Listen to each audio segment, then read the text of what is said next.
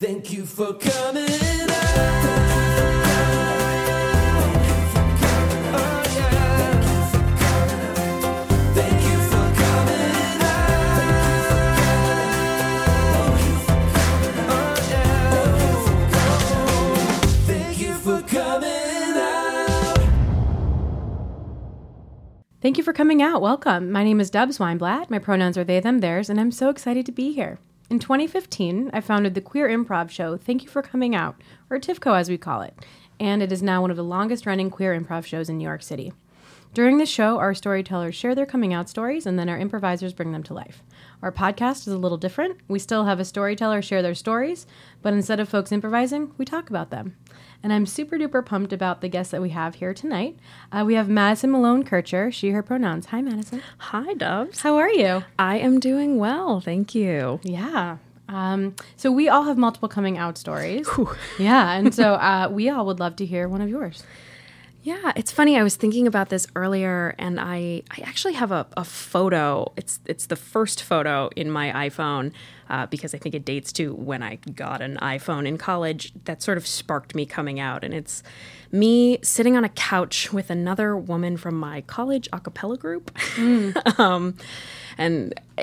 This group was basically, have you seen Pitch Perfect? Oh, yeah. Yeah. What you're picturing is like dial up the drama by 1,000. So, and I'm sitting on the couch and she is sitting with like her feet on a coffee table and I'm like lying like my head on her chest and she's showing me something on her phone. And this is not a position I wouldn't have sat, with any other member of the group, but somebody snapped a photo of it and started passing it around, which sparked this like, oh, they're dating rumor, which immediately we vehemently denied because I'm straight. Mom, I'm totally straight. As a friend, and actually, should not say her name. I'm straight. But of course, when you're going through that, the only person you want to talk to and the only person who understands is the other person involved. And so she and I got even closer as a result of that. And one drunken Rocky Horror Picture Show night of making out later, I had sort of shoved a toe out of the closet. Mm-hmm. Very, very slowly. Yeah. And we continued to see each other over the course of that semester. And I think for me, like when I think about coming out, capital C, capital O, was that I went home over spring break, which is the Thanksgiving of the spring semester. Mm-hmm. Right, exactly. I went home and I told both my parents, I'm dating a woman. Comically enough, my car wouldn't start that spring break, and my girlfriend's parents had picked her up, so I borrowed her Jeep to drive home. So I just rolled up in my girlfriend's Jeep. Hi, Mom. I'm home. Beep, beep. By the way, I'm dating a woman. I don't have a label for what I am yet. I am madly in love with her, and I'm never going to date anybody else. So, it's fine. But that was the beginning. Wow. Thank you for sharing. How did your parents react? Well, I am incredibly lucky in that I grew up in a very queer affirming household. We had a pride flag in the basement, but it was it had American flag stars on it. So I thought that's what the flag looked like as a very little kid. Awesome. I have an out gay uncle who came out, I believe, in his early 20s to my very Roman Catholic grandparents who bless their hearts, said, okay, what do you want for lunch? You still a good person? Awesome. Yeah, which rules. Mm-hmm.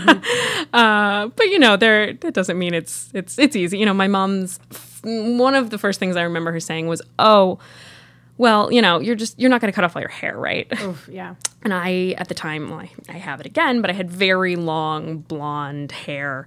And I said, yeah, oh, Mom, please. I love my hair. I would never do, flash forward. Tickle the tongue.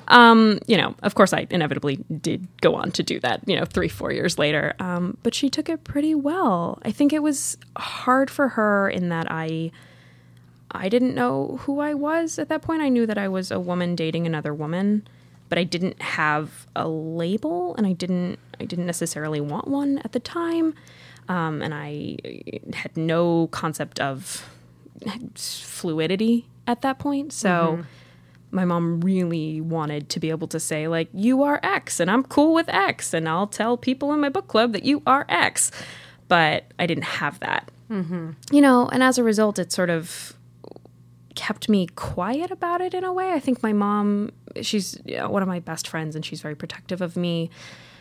And I think she didn't talk about me being queer because I hadn't yet said what that queerness was to her. Mm-hmm. And I had a big fear that I think she picked up on, of that it had to be permanent, that if I said, okay, I'm a lesbian, and then someday I, found myself wanting a partner who wasn't, wouldn't make me a lesbian anymore, then, then I was wrong. Mm-hmm. So I just shouldn't say anything. Yeah.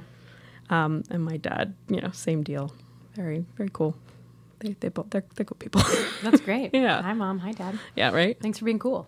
A couple of things that you just brought up are common themes that have been popping up in this season and last season. One of which is parents saying, "You're not going to cut off all your hair, are you?" I feel like that's come up in multiple episodes, like myself included. I don't have an episode. I have all the episodes. But it's just so interesting that like our parents hold on to those attributes about us, and they're so near and dear to them. And it's like, for me, like I remember I would like test. I'd be like, should I cut my hair short? And like my parents were like, hell no. And then even friends would be like, no, you have such great hair. And I was like, and so I never cut my hair until finally I was like, I gotta cut my hair. Actually, my friend Heather was like, listen, she had just cut her hair short. She's like, cut your hair short and people line up around the block wanting to date you.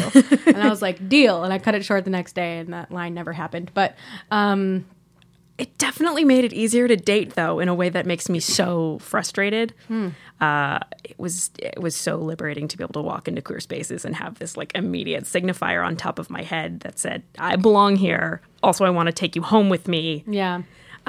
Repeatedly, not just tonight, because I'm particularly tipsy and I think it would be fun. Mm-hmm. Yeah, and I think it's so that whole like notion of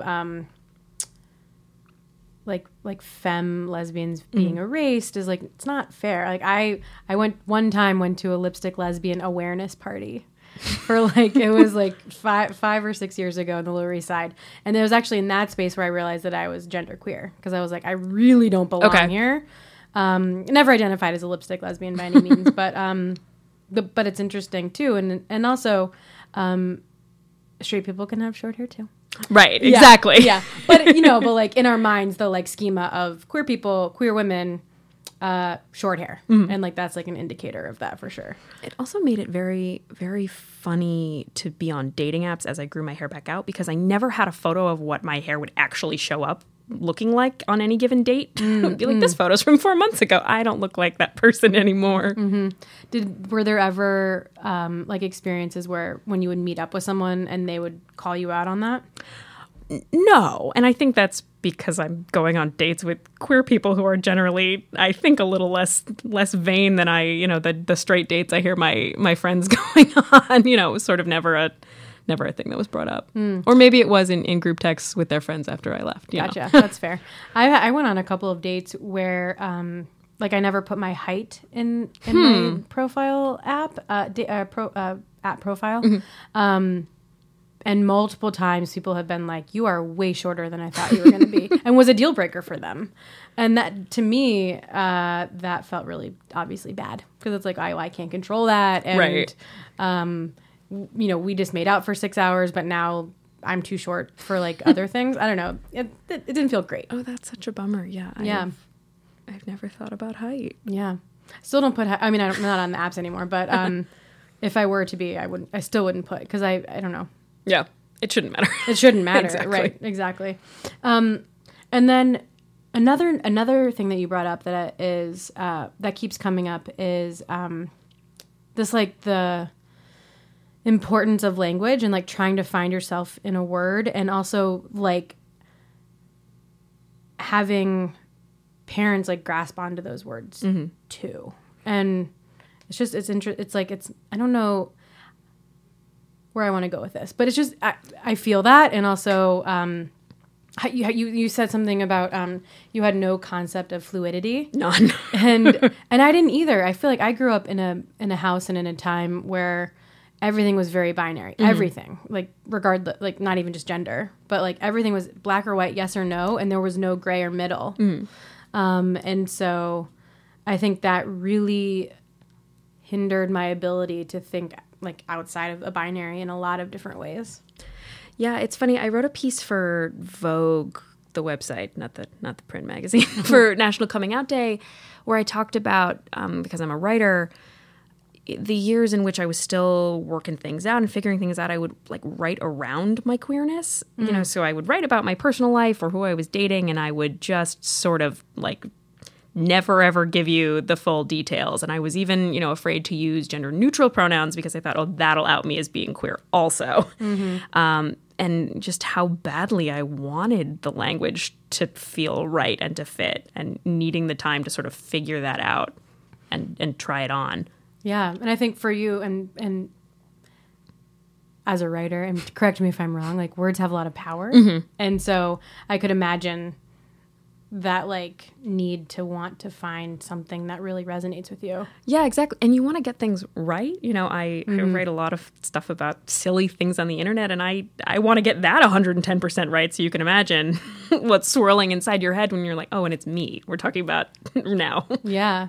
Wait, so you wrote a piece for National Coming Out Day, but you were swirling around not talking about? No. Or like how did, what? So the piece it came out in 2019, and it was sort of a look back. I like went through like 3 or 4 pieces between like 2014 and 2019 I had written in like varying degrees of being like, the person I'm dating, I tested a dating service and all of the people they sent me back were women, which is what I prefer. Like, you know, sort of just getting to finally being able to be like, oh, you're gay. I'm gay. I'm gay. Right. Well, so you came out recently. Sort of. It's, I guess, no, it's 2020. We made it. We barely. And did we? Yeah, right.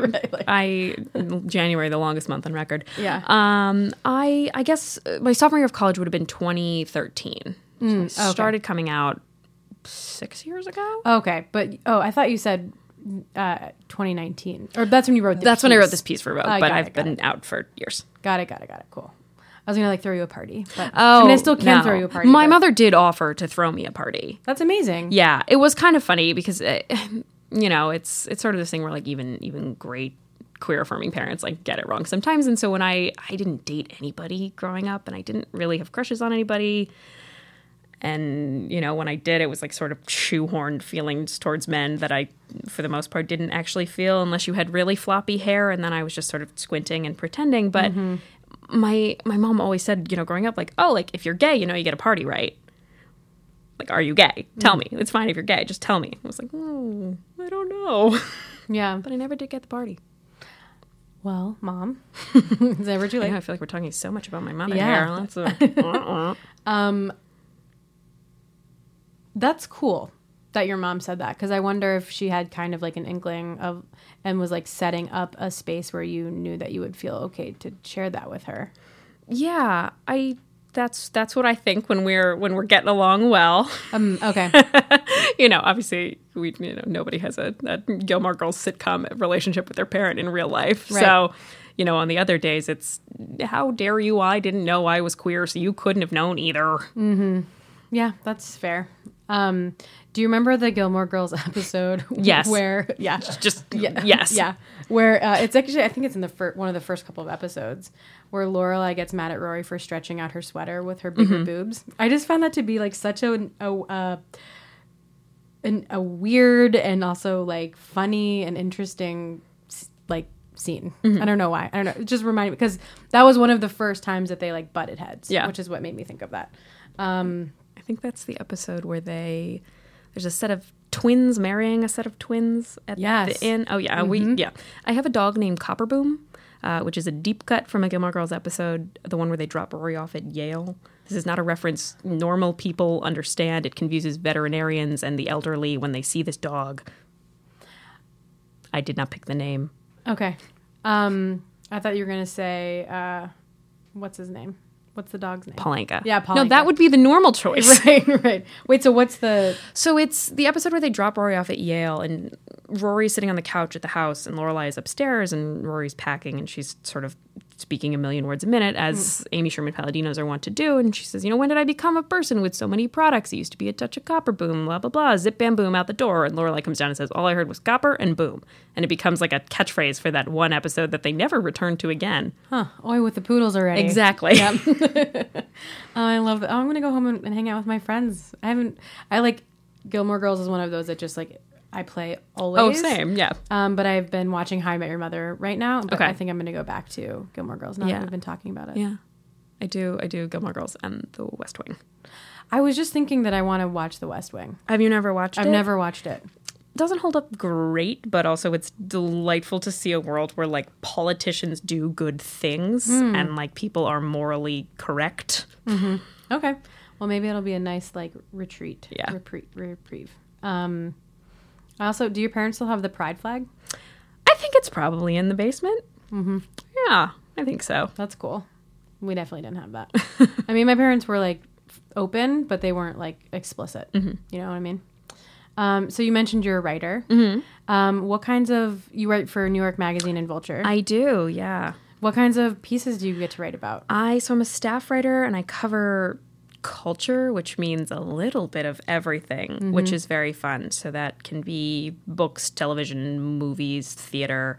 I'm trying to think what I'm working on right now. I'm writing a profile of a family of YouTubers that I spent some time with, hanging out in their house and seeing how they make videos and in turn make a lot of money. Last week I spent several hours on the phone shouting the word vulva in a very open office talking to producers and cinematographers from the Goop Lab, which is the new Gwyneth Paltrow show. Okay. Which don't write off entirely, but has like a really excellent episode where they show a woman masturbating to orgasm in a way that was just beautifully done and like very much lacking for any sort of gaze. I was very impressed with that scene, so I called up everybody involved in it.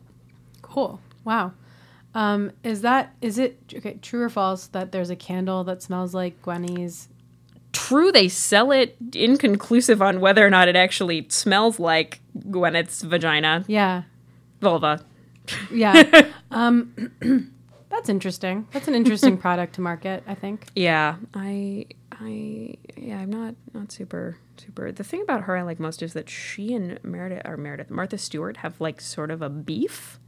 Really? Yeah, where they like drag each other, subtly from time to time. So like Martha had a recipe for conscious uncoupling pie, which is when Gwyneth and her ex-husband split up. They called it a conscious uncoupling. And then Gwyneth had a recipe for, I think, jailbird cake, which was yeah. So I like this like baked goods feud. It's so like... It's like the word that came to mind was pleasant. Yeah, like a very pleasant feud. It sort of feels like like it was like scripted by the writers of The Good Place. Oh, The Good Place. I haven't seen the finale. Okay, I won't. But what a good show. I'm very behind. How far back are you? Oh, I'm probably in season. How many seasons are there? 4. I think I'm in season 3. Okay, so you're not like that far behind. No. What a lovely show. There's too much TV. There's too much good TV. So much TV, which is a great segue into talking about the L Word, Generation Q. Ooh. Are you caught up with that? I am caught up. Because you wrote something. You wrote things about it. I did, yeah. So I wrote a couple of things about it. I went to a watch party at a bar in Brooklyn. Which is actually by my apartment. Oh. But I never went to one of the parties, but I thought about it. I had fun. It was very overwhelming. It was fun because I had seen all the episodes in advance. I got screeners from Showtime. And so it was very fun to know what was coming and to be able to just sort of like perch myself in the back and wait and watch, where I knew people would scream their heads off. And it was, it was the best space to watch it in. But it's funny, I actually watched the rest of the episodes in an apartment of a lesbian who I met through Instagram. Okay. Cool. And she and her wife hosted like anywhere from like 8 to 15 queer folks to come over every Sunday night and watch the L Word. So I made some friends. That's great. While watching the L Word.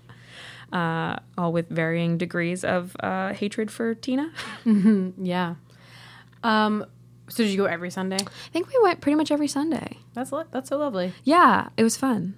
I had a good time. I feel like I missed finding community during this new reboot because I like at midnight the show would come out, and so I could watch it when I woke up on Right. Sunday morning. And then I was like, well, I've already watched it. I'm not gonna like leave my bed now on Sunday night to go somewhere else to do that. That was a delightful discovery because I think the first week I went, we watched it as though it were appointment TV. So we waited to watch it at 10 p.m. And then we discovered that, we could do this at 6 and then go to bed. Yeah, that's beautiful. Which is gay rights. That is gay rights. I agree. Did you watch the original series? I did watch the original series. I've watched it several times. I started watching it in college as I was sort of coming out. And I remember watching the first episode and maybe a few more and being like, oh, I'm terrified. I'm nothing like these people. Yeah. In any way. I don't look like these people. I don't act like these people. I don't think I want to act like these people because a lot of them are like just terrible.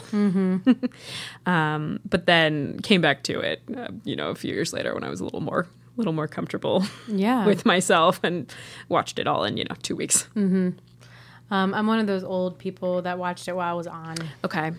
And I loved it, even though I didn't see myself reflected in the cast anyway. And just like their trans characters were so problematic then. And so I like the efforts that they're making with this new reboot. Absolutely. I mean, that was the other piece I wrote about the original L Word for me, was that it was the first time I ever watched a TV show where I didn't need to fast forward through any straight plot lines to find the like sprinkling of queer characters that maybe mainstream television would give me. Yeah. The whole thing was essentially a YouTube supercut, the gay supercut.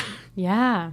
I never thought about that, but that's so true. I would do that too. I would like fast forward and rewind like the like little parts. Did you might be too young, but maybe not. The show Undressed? Nah. On MTV, and I don't even really remember the like real premise of it, and Bobby, I'm gonna bring you in on this, but like, am I picturing this right? Where it was like a house and you were like zooming into different rooms or something like that? So it was like an anthology, like Black Mirror, where like the episodes were like self-contained. So it was like a different few like soap opera stories, like 3 per episode, but like so many famous people. I'm obsessed with Undressed, and this is going to be a whole other podcast. Okay. I missed out apparently. God, I wonder if you can if it can. I'm sure it's on the internet somewhere. Well, yeah, but so that Undressed was really awesome. I remember watching it in my bedroom and being terrified that my parents would hear it or walk in, and having on the remote, like, I haven't thought about this in forever, but there was like the previous button where you could like flip between channels. Oh yeah, and then you'd have to put a third channel in between. Yeah, because I was like, I gotta like be able to quickly get out of what I'm watching. But yeah, the L Word is like a supercut of like all the queer stuff. That's great. Do you have a favorite character on the new? On the new, I mean, can it be one of the old characters? It can be whoever you want. I just am such an Alice stan. Yeah, Alice is cool. Yeah. I don't really know who my favorite is. I think the character who's grown on me the most, I will say, is I was really anti-Finley when the show began, and I have really warmed to Finley. Yeah, I agree. Why did you not like Finley in the beginning? Well, one, I just was really, that's the thing I think that they still could do better, is there was no, like, the idea that Finley is butch representation for the queer community is just sort of comical. I was talking to a queer colleague who was like, well, yeah, she drinks almond milk out of the carton. That's how you know. She just like plucks it out of the fridge. So that was frustrating. And I felt that they were trying to foist this Shane-like, personality upon Finley. And Finley was sort of lacking for this magnetism that Shane had. Yeah. Yeah. There's the one scene where she is like talking to Sophie and is like, I'm gonna make a Sammy, or like something so stupid. And I was like, you're so annoying. And so the reason why I didn't like Finley for a minute was because I just saw a lot of myself in her. Okay. And like I just hated it reflected back to me in that way. Right. I kind of wonder now, I'm thinking about it, like, oh, she's like, the epitome of like a very baby gay. Mm-hmm. Who, as having, we've all been them, are Yeah. Frustrating and special. Right. That is such a nice way to put it. Frustrating and special. Look. 'Cause that is Finley. Yeah. Yeah, because I had a drinking problem and like remember that feeling of waking up the next morning and like not remembering and then just like feeling so shitty about what I'd done and the people I've hurt and the stuff that I'd fucked up. I really hated seeing that. 'Cause Yeah. I was like that and truly like I like this past like maybe 6 or 8 months I was feeling myself like slipping into a depression and slipping into like my old ways of coping, which was drinking and not self-destructive really, but a little bit, I guess. And seeing Finley have this conversation with Rebecca, who's the Reverend, and Rebecca it's Rebecca, right? Rachel? Rebecca? Rachel? I think it's My it's the girlfriend is Reverend. Rebecca, so that's not ringing any bells. Okay, so it's maybe not Rebecca. It's definitely an R for sure. It is Rebecca. Oh, oops. So whoops. Sorry, Rebecca. But she and Finley were having a conversation and said like, Rebecca said like, you have a lot of work to do and I don't know who hurt you. And just hearing that conversation was like all I needed because I was like, oh, I've already done all the work. I just needed to hear it. And then Right. This is not me Yeah. anymore or whatever, perhaps. Yeah. And so it kind of like shifted me and like kind of hoisted me out of this like depression that I was feeling, which I am like very grateful for and very shocked that the L Word Generation Q had that like huge, like a profound effect on me. How do you feel about the Sophie Finley finale? Oh my gosh. I feel so annoyed that they left us hanging. Truly. Yeah. I mean, I am glad. I was glad watching it to know that it is getting a second season. Yes, totally. I think I'm here for it. I found Sophie and Danny to have so little chemistry or apparent interest in each other. Yeah. that it was nice to see a pairing of two people who clearly have a lot of passion. Yeah. Well, and it was interesting to me because it seemed like in the first like handful of episodes, Danny and Sophie seemed pretty cool. And then all of a sudden out of nowhere was like all of these issues. Right. That there wasn't like a slow build, at least in my mind. It felt very sudden. Right. It felt very like a snap to go from being like this healthy partnership where we spend time with each other and our friends, but like you're a core part of my life to like, I don't see you 7 nights a week. I am working by. Don't talk to me by your grandma's in the Right. hospital. Right. Like I'm not going to call you. Just Yeah. right. Yeah. I agree. Yeah. And I was talking to my colleague about it and he was like, because it also really frustrated me that like once, like the campaign was over, then like Danny came like running back and was like, let's get married. And like, sorry, spoilers everyone. Yeah. but just watch it.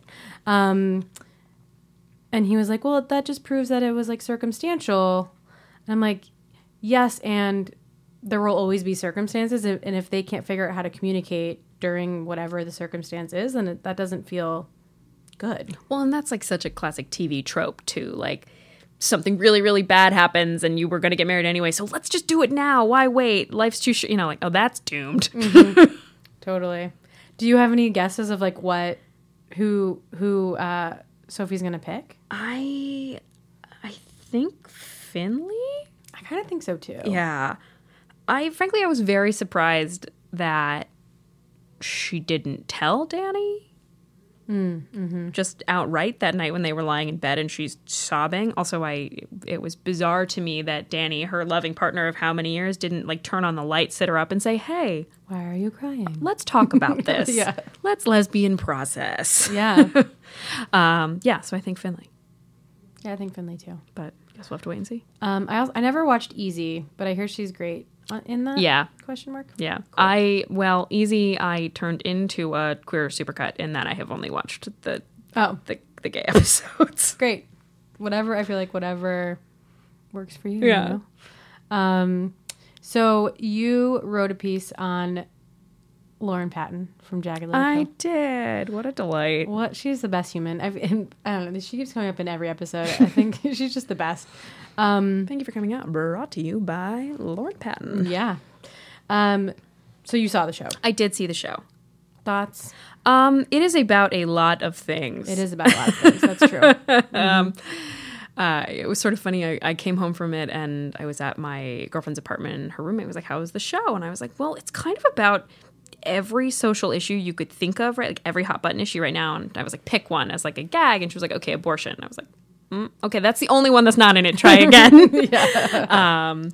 But I came away from it really struck by Lauren, and I did not see her in Fun Home, but I after the show ran into two friends who were like, "Oh no, where Lauren stands, we came out to see her," and just how powerful her performance of Alanis's songs was, and how moved in a way that I didn't anticipate being walking into the Jagged Little Pill musical, that they let a queer character they give a queer character both of the 11 o'clock numbers, which was just wild to me, you know. Hand in My Pocket, and then obviously You Ought to Know, which is the big one, and that I just found myself sitting with and thinking about after, like, oh, that doesn't happen.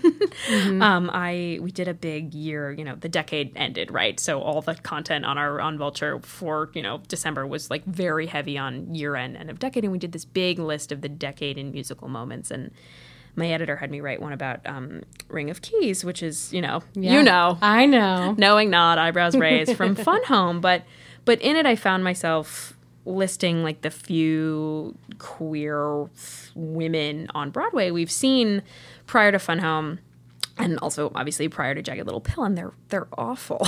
You know, they don't. It's just poor representation. They're terrible people, or they're, you know, just unrequited as hell. Or they're what's the one in Legally Blonde? The like mean dyke, quote unquote. Oh, I don't even know. I never saw it. Oh, really? Yeah. Okay. Yeah. Well, there's a queer woman in it who, like, her whole thing is that she's so angry, and the law professor is like, well, you'll never be able to like be a good lawyer if, you know, you're so angry all the time. Which is a very roundabout way of saying all of this was rattling around in my brain as I was watching Lauren in Jagged Little Pill as a queer character in a Broadway show. Yeah, it's I saw her. Jinx. I saw her in Fun Home, and I actually met her because I tweeted at her. Oh, okay. Yeah, I didn't ask how you two became friends. Yeah, so I tweeted at her after I saw her, and I asked her to do Thank You for Coming Out, and at the time she was still identifying as an ally, so she was like, I don't know if this like matters, but I'm not part of the queer community. And so in my mind, I had to do this like math of, okay, like she was interested in doing the show, but was like an ally. So I was like, how do I can't not have this Broadway star be in my show. So what do I do? So that's how ally shows were born for Thank You for Coming Out, for Lauren. And then she knows that. And then a year late, and then we became good friends from that, and then have just become whatever. But so then like a year later, she like came back and did the show again and came out, and which was very lovely. But it's I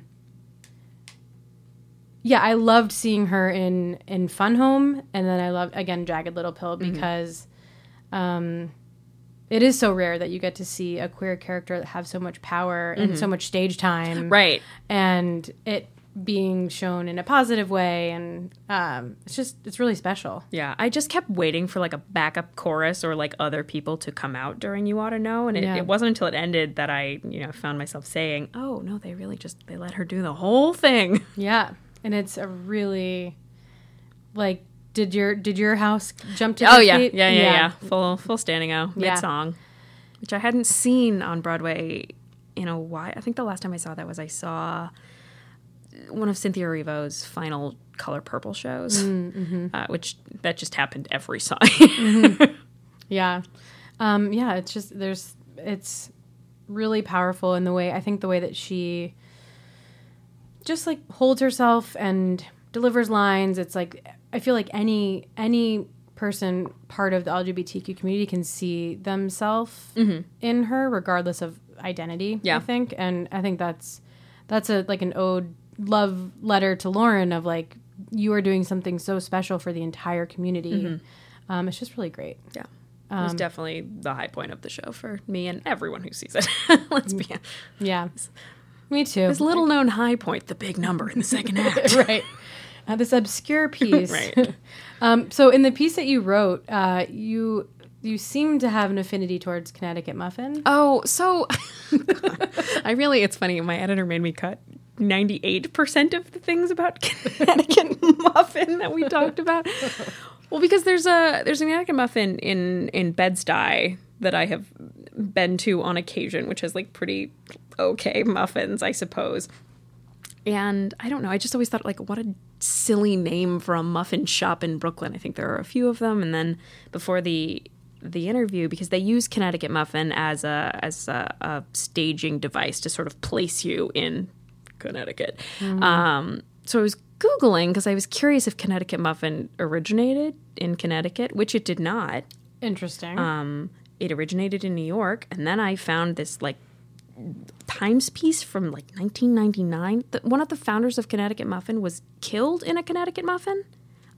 Wait, sorry, say that again? One of the people who founded Connecticut Muffin in the 90s was then killed in Connecticut Muffin. Oy. In a robbery gone extremely right. So I now know I have said the phrase Connecticut Muffin more times than like any one person ever should. Wow. This took a turn. It's dark. I apologize. You just wanted a lighthearted muffin. Muffin convo. Listen, I asked. Wow. I wonder why they chose Connecticut Muffin out of like all of the things. Lauren told me it was a Diablo Cody. It was her idea, so I would have to call her up, and weirdly don't have her numbers. I bet we could find it. Yes, the magazine did a very lengthy profile of her not too long ago, but shockingly light on Connecticut Muffin content. Okay, interesting. But this seems like how we get at her. Yeah, I think let's do it. So I want to jump back to Ring of Keys. Yeah. Moments, and I am curious what your Ring of Keys moment is. It's funny because I grew up knowing but gay men were, people I knew, and they had jobs and lives and, just were like such people that existed in real ways in my universe. But I cannot think of a single like not a queer person who wasn't a man that I knew growing up.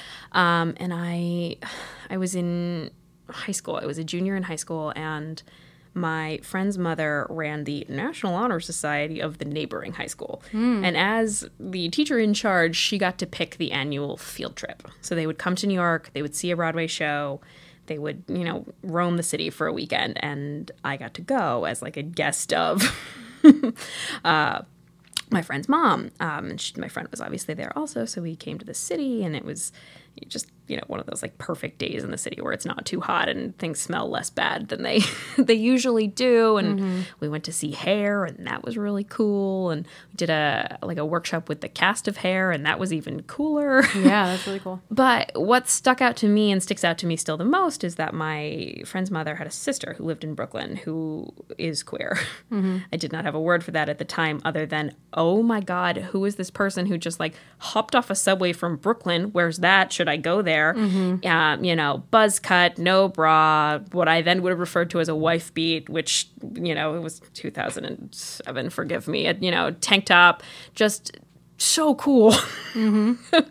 And she then proceeded to guide us around. We went thrift shopping, and then I think we went to some place that serves only mac and cheese. It was just like, oh, this person knows what's up. Like, this is what adult life should be like.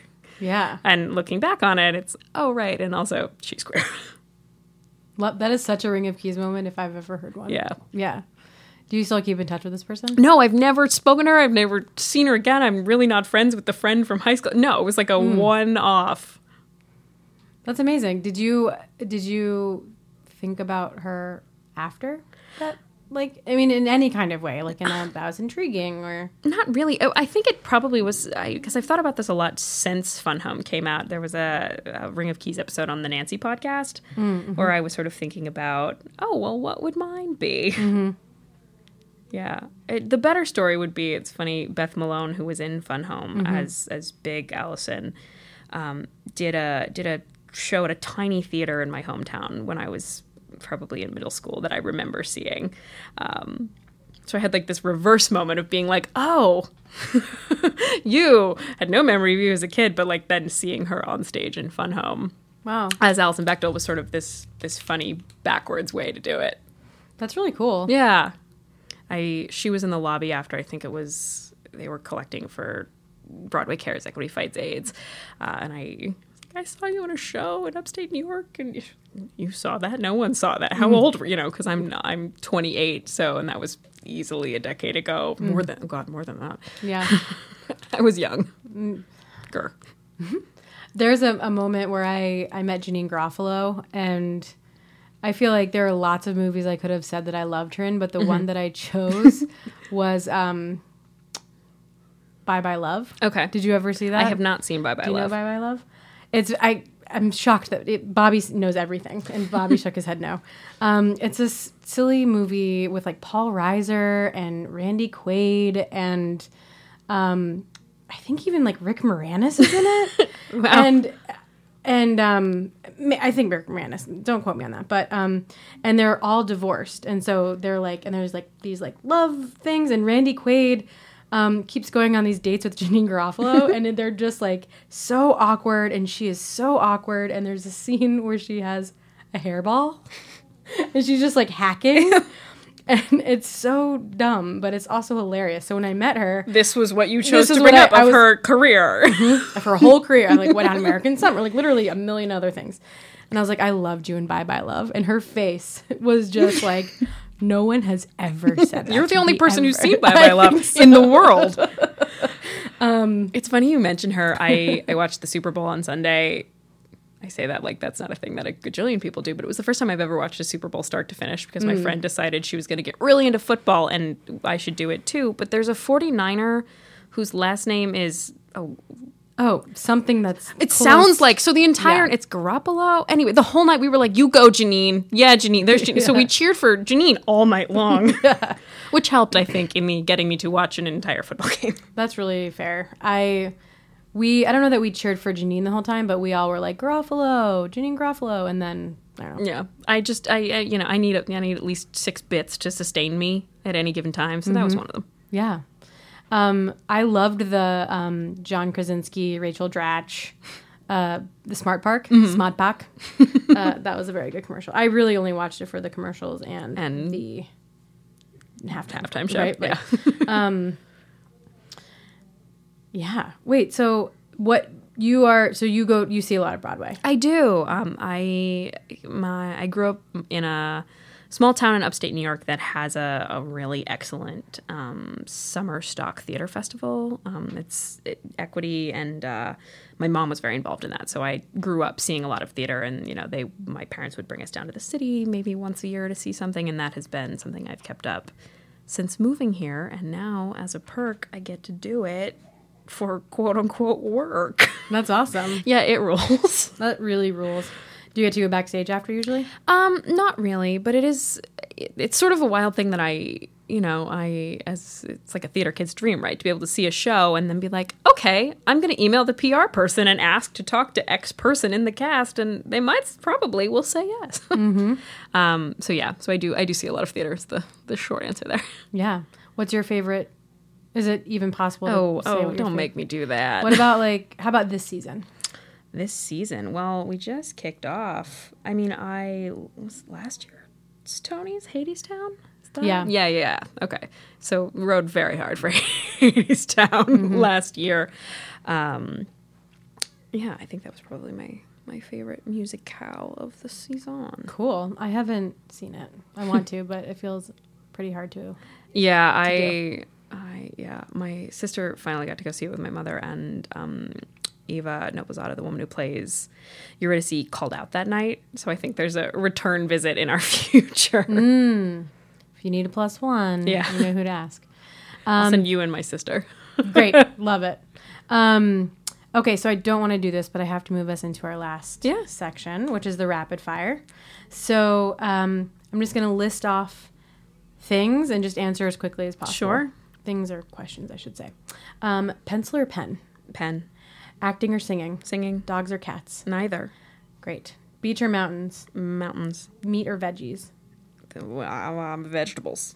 That's a lie. It's meat. It's meat. Bagels or donuts? Bagels. Yes. Train or plane? Train. Sweet or salty? Sweet. Coke or Pepsi? Pepsi. Night or day? Night. Favorite kitchen item or utensil? Ooh, stand mixer. Cool. Nice. Yeah. So how can our listeners find you on social media? How can we read your work? Oh, well, you can read my work at New York Magazine and nymag.com and just search my name. Or on Twitter, where I'm usually yelling about being gay, among other things, but chiefly that, at numeral 4 EVR Malone. Which is supposed to be a play on Forever Alone, but it never really lands. People are just continually confused by it or type it in wrong. And that's the same on Instagram. Great. Yeah. Thanks. Thank you so much for being here. Thank you so much for having me. This was a blast. Yeah. Thank you for coming out. Thank you. You're welcome. Thank you for coming out. Hey, it's Dubs Weinblatt, your host of Thank You for Coming Out. Thank you so much for listening with an open heart and an open mind. Please subscribe to our podcast on the platform of your choice, and don't forget to rate and review us. It really helps.